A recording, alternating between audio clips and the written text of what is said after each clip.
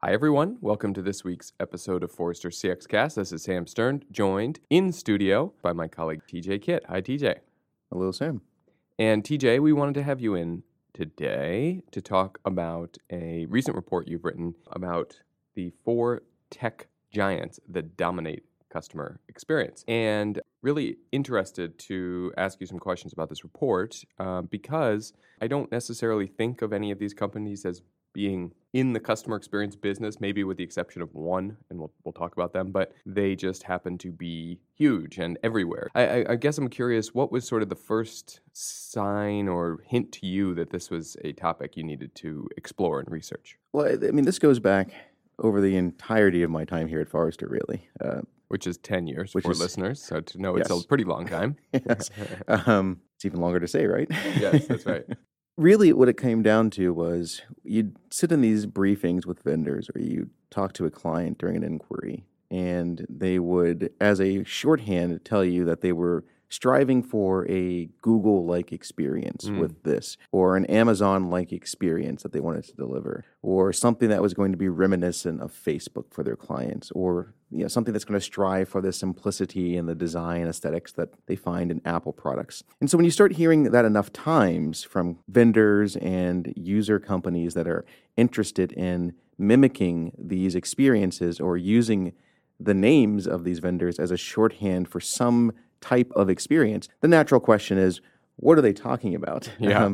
What exactly is it that they're trying to achieve in name checking these companies? That's really kind of the origin of this. It's because, as you mentioned, these companies' pervasiveness in the marketplace, and because of their ability, thanks to that pervasiveness, to then move into different areas that have challenged new and different types of companies, they've, in many respects, set a standard for what a customer experience should be. And so it behooves us as researchers to understand what it is that these vendors teach us about customer experience, both physical and digital experiences, so that when we sit down with a client to talk to them about their aspirations to be Google-like or Apple-like or Amazon-like, to really dive into what that means and what it requires for them to achieve that level of customer experience. Okay, that's interesting. That formulation was a little different than how I was thinking about it, which is fine, which is why I asked you the question and you gave the answer. But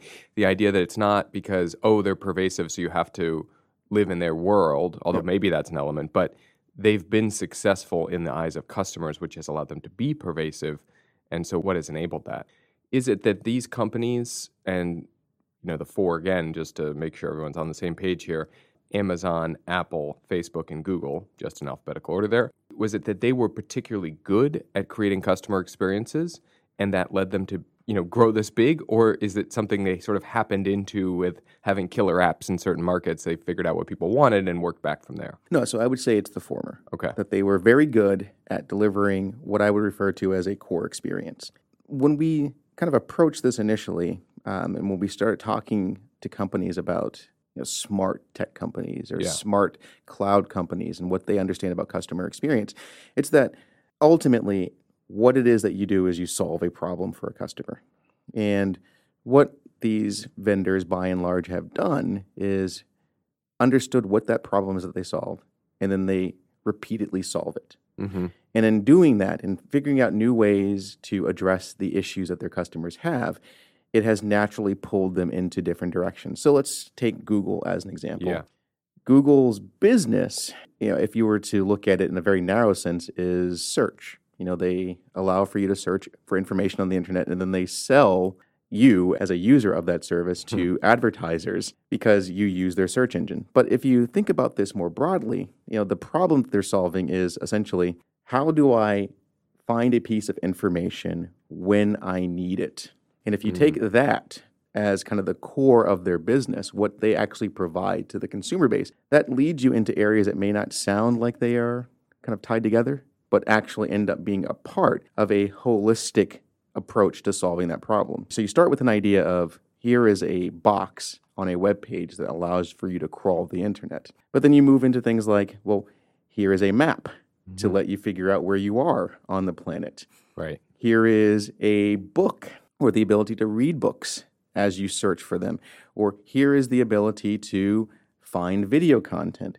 Here is the ability to find local restaurants, find local movie theaters, things of that nature that all kind of tie back to this core idea that what people are trying to do is find information relevant to them in that context and in that moment of need. Yeah. So that's great. They've really understood, and it sounds like in Google's case, well illustrated, they've understood beyond the very narrow, and I think many companies are guilty of this. We provide search. It's like, Right. no, you make information, necessary information, you make it easy to find or have at hand when it's needed, Right. which can then allow you to solve many more problems than if you were just a search company you would think you could solve. Right. And sometimes that notion kind of elevates itself into the branding. So if you think about Amazon, Amazon's branding is the everything store. So when you aspire to be the everything store, that then leads you into areas that may not sound like selling a book, which is where Right. they began. Right. It leads you into things like streaming movies, streaming video, and then to provide the supply chain for that, making movies and things of that nature that then allow for an individual, when they want to buy something, to be able to affect the purchase of that thing, irrespective of their location and irrespective of, even in many cases, of what the product actually is. Amazon and Google, good examples of how you sort of really deeply understand the problem you're solving for customers and why that makes you valuable. What are some of the things that, though, they've done specifically around customer experience that make them good at customer experience? This gets to basically 5 general lessons that I would take away from all of these vendors. First and foremost, what they have done is that they've created experiences that are intuitive. So I think we've all seen videos, and I think we've all lived this, if you either have or have been around small children, a toddler's ability to pick up an iPad and intuitively figure out what they're supposed to be doing with it. And a lot of that comes back to some sort of understanding or innate principles that these companies have about how you approach developing experiences. So from, if we were to kind of pursue the Apple metaphor here a little further, Steve Jobs' design point included this idea that what we design should be built on commonly understood metaphors in people's lives. So, for example, when they put together the operating system around their Macintosh computers, the idea that they had was to recreate someone's desktop. Now, I know we don't think about this a lot today because we live in this world of modern computing, but if you take this back to the early 1980s, people did have a desktop, which they had a planner on it and all these other things, and so the idea was to take that, put that onto a screen so that someone could sit down at this Macintosh and then basically figure out pretty quickly what they were to do with it. I remember my father telling me about his literal physical inbox on his desk, and my mind was blown because it's one of those classic things where you're like, well, of course it had to be based on something real. Like, how else would they have come up with such a silly word as inbox, right? Unless it was the box that new things came into, which is intuitive, but not in a sort of email, electronic, digital sense necessarily. Right. Having that design brilliance where you're saying no one likes the idea of having to use a owner's manual to figure out how to start doing stuff. They just want to be able to pick it up and use it. So that's the first thing, that they've created these experiences, whether it's Apple and its devices, or Amazon and its checkout, or Google and the search box, or Facebook and just kind of the interface that you use to begin sharing probably too much about yourself with the world. It's all very intuitive. The second thing that they've kind of brought to the fore is this idea of an intelligent experience, something that kind of understands what it is that you are trying to achieve and then helps you advance on that goal. So if you think about a lot of the, kind of the things that we're seeing around company interest in artificial intelligence, a lot of that's being pioneered with these vendors that we're talking about here, whether it's Facebook or it's Google or Amazon or Apple. So if you think, just for example, I know that you're not a Facebook user, Sam, but Facebook has this eerie ability to begin to propose to you people that you should probably connect with. And that's because it basically what it's doing is it's just looking at your life. It's looking at who you know, who the people that you know, and then beginning to formulate some opinion on, well, maybe there's a logical connection here. Or maybe because you guys went to the same school, there's a logical connection. Or maybe because your phone number or that person's phone number is in your phone, maybe you want to connect with them on Facebook. So having the ability to kind of anticipate what would be useful to somebody and then proposing those as potential actions to take becomes an important part of the experience, and actually, again, begins to intertwine that into your life, because here's this thing I can rely on to help me fill in the blanks in my knowledge, my understanding of the world around me, and even to begin to take on some of the responsibilities that I would have had for myself as I kind of go through this life. And that intelligence one is sort of, that example you're getting into gets into your third one about being contextually aware, right? Knowing that because people you may know are linked to people you already know, right? It's sort of using that context of your social sphere, right? Your world. I guess I'm wondering, both of those, I can see how that's them, being intelligent, being contextually aware. It's also, and done wrong or for the wrong user, incredibly creepy. Because I think this is sort of the genius of some of what they do, which is that they do things that if other companies did them, we would have a different reaction.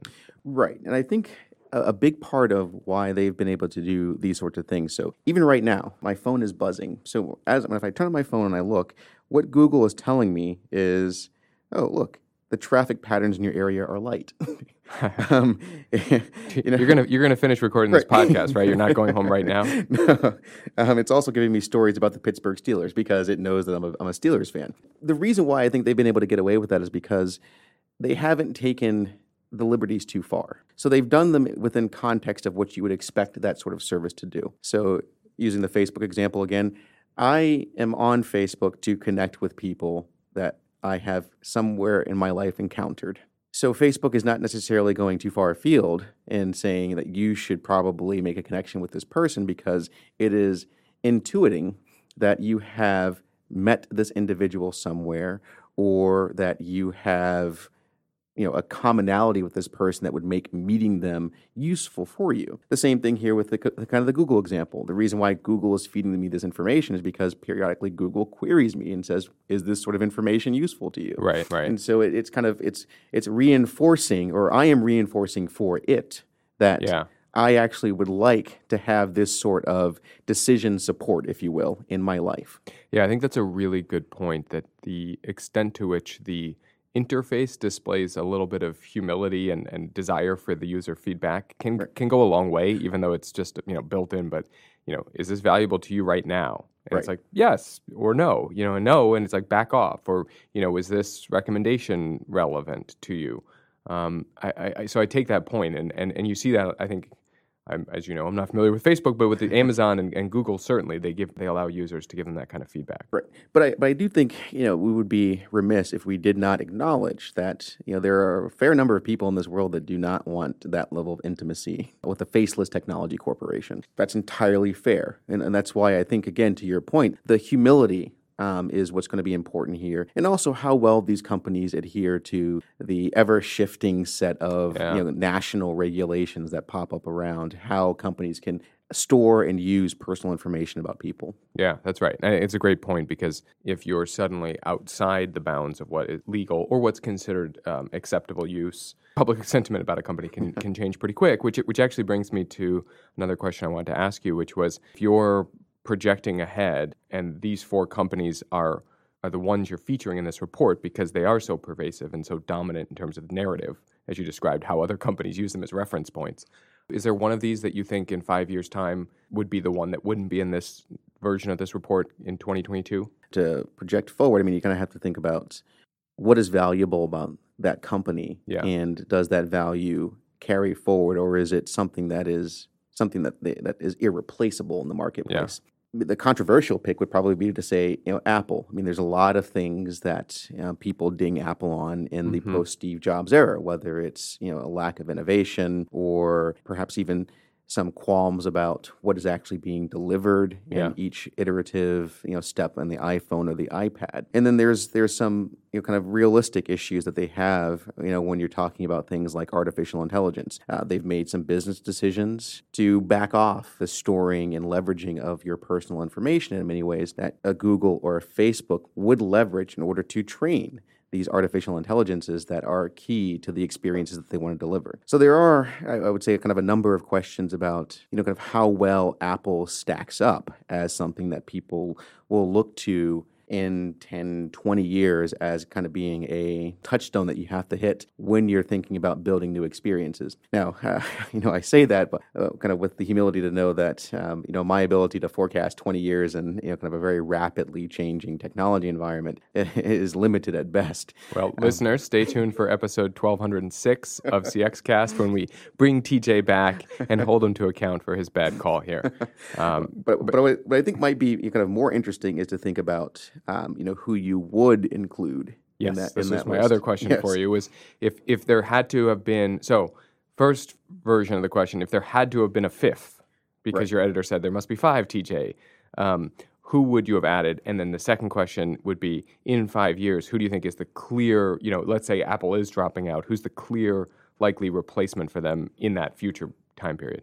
Right. Well, if there had to be a fifth, I probably would have looked internationally, and I probably would have looked at a company in China, something like an Alibaba or perhaps a Tencent. Yep. And the reason why you want to look at those guys is because, again, while their reach may not have gotten to us here in North America and in Europe, they are serving a market of over 1 billion people. There's a few people in China, yes. Yes. And they do have some reach throughout the rest of the Asian continent. So when you look at those guys, what you're seeing are innovations and, again, some of the same sorts of patterns to be able to move into adjacent markets. Yeah. If you're looking at kind of, some of the Chinese tech giants, they're investing in things like ride hailing. They're investing in things like back-end infrastructure. They're investing in things like payment cards. So things that would affect your ability as a company to effectively deliver a customer experience, which actually kind of gets into the fourth point that I would have made about kind of what these companies are teaching us about customer experience, which is the notion of being ecosystem driven, the ability to both create platforms that other companies want to leverage, to build on in order to create their experiences, but also marketplaces that these companies want to be a part of to get their products, get their services to market. So that's a really interesting point about, to know about these companies. I mean, in particular, that sounds to me like Amazon and Google, but, both have been accused of, and some have had to pay fines for, tilting those marketplaces, right? Sure. Towards preferred providers or towards themselves. Sure. And so I wonder, how would you advise a company to think about that, where there's sort of, situation exists today. You have to figure out how to live in this world with these big four. But how do you do so without setting yourself up for too much risk of them just cannibalizing your business or changing their search algorithm tomorrow and your business goes away? Like, how should companies think about that risk? Well, I think the first thing is to kind of recognize there are multiple companies that you'll want to work with. You can see instances in which companies, kind of attach their wagon to a specific star, and then that creates all kinds of problems. But I think what the approach that you want to take is, what is essential for us as a company to reach our desired market? Where are our desired customers? How do those desired customers prefer to be served? So if I'm, kind of thinking about what I want to do around chatbots, for example, does it make sense for me to rotate a lot of my resources in the contact center to serve a chatbot using Facebook Messenger if the majority of my customer base is not looking to interact with my business via Facebook Messenger? Okay. So I think a lot of what you have to consider is, number one, if we kind of go back to our customer experience management framework, what's the research on our customers telling us? And then based on that research, what do we prioritize in terms of where we put our efforts and where we kind of double down on partnerships? Then I think that, kind of beyond that, you're going to have a good read on what's in the realm of the possible with these vendors. I think, too often, people hop on these platforms. They say, we're going to go build an Alexa skill because it's cool to have a voice interface, for My kids love it. Love Alexa, right? Exactly. But if you don't have an understanding of, how that will play with your back-end processes and your ability to actually serve that customer, then you are, I think, to what you were raising, setting yourself up for that vendor to come in and do a better job of that than you. Yeah. Or Oh, that's a good idea. And poorly executed. Perfect. Exactly. We will do it. Exactly. Or you just miss the boat altogether and alienate your customers, or have something that's underused and you've kind of wasted time. So I think you have to that's have a great point. Yeah. So I mean, I think you have to have a good sense of what is reasonable with these platforms and how your internal talents, so that's back to the prioritization point, can actually leverage these things to deliver the experiences that you desire. Great. Well, listeners, there's a lot more detail, examples, guidance in this report that we are just scratching the surface with. So I encourage you to check it out. It's called 4 Tech Giants Dominate Your Customer Experience. Those 4 are Amazon, Apple, Facebook, and Google. And probably no surprises, but I think lots of insights in the report that maybe you aren't expecting. So definitely check it out. And TJ, thank you so much for joining us on CXCast. Thanks for having me. Bye, everyone.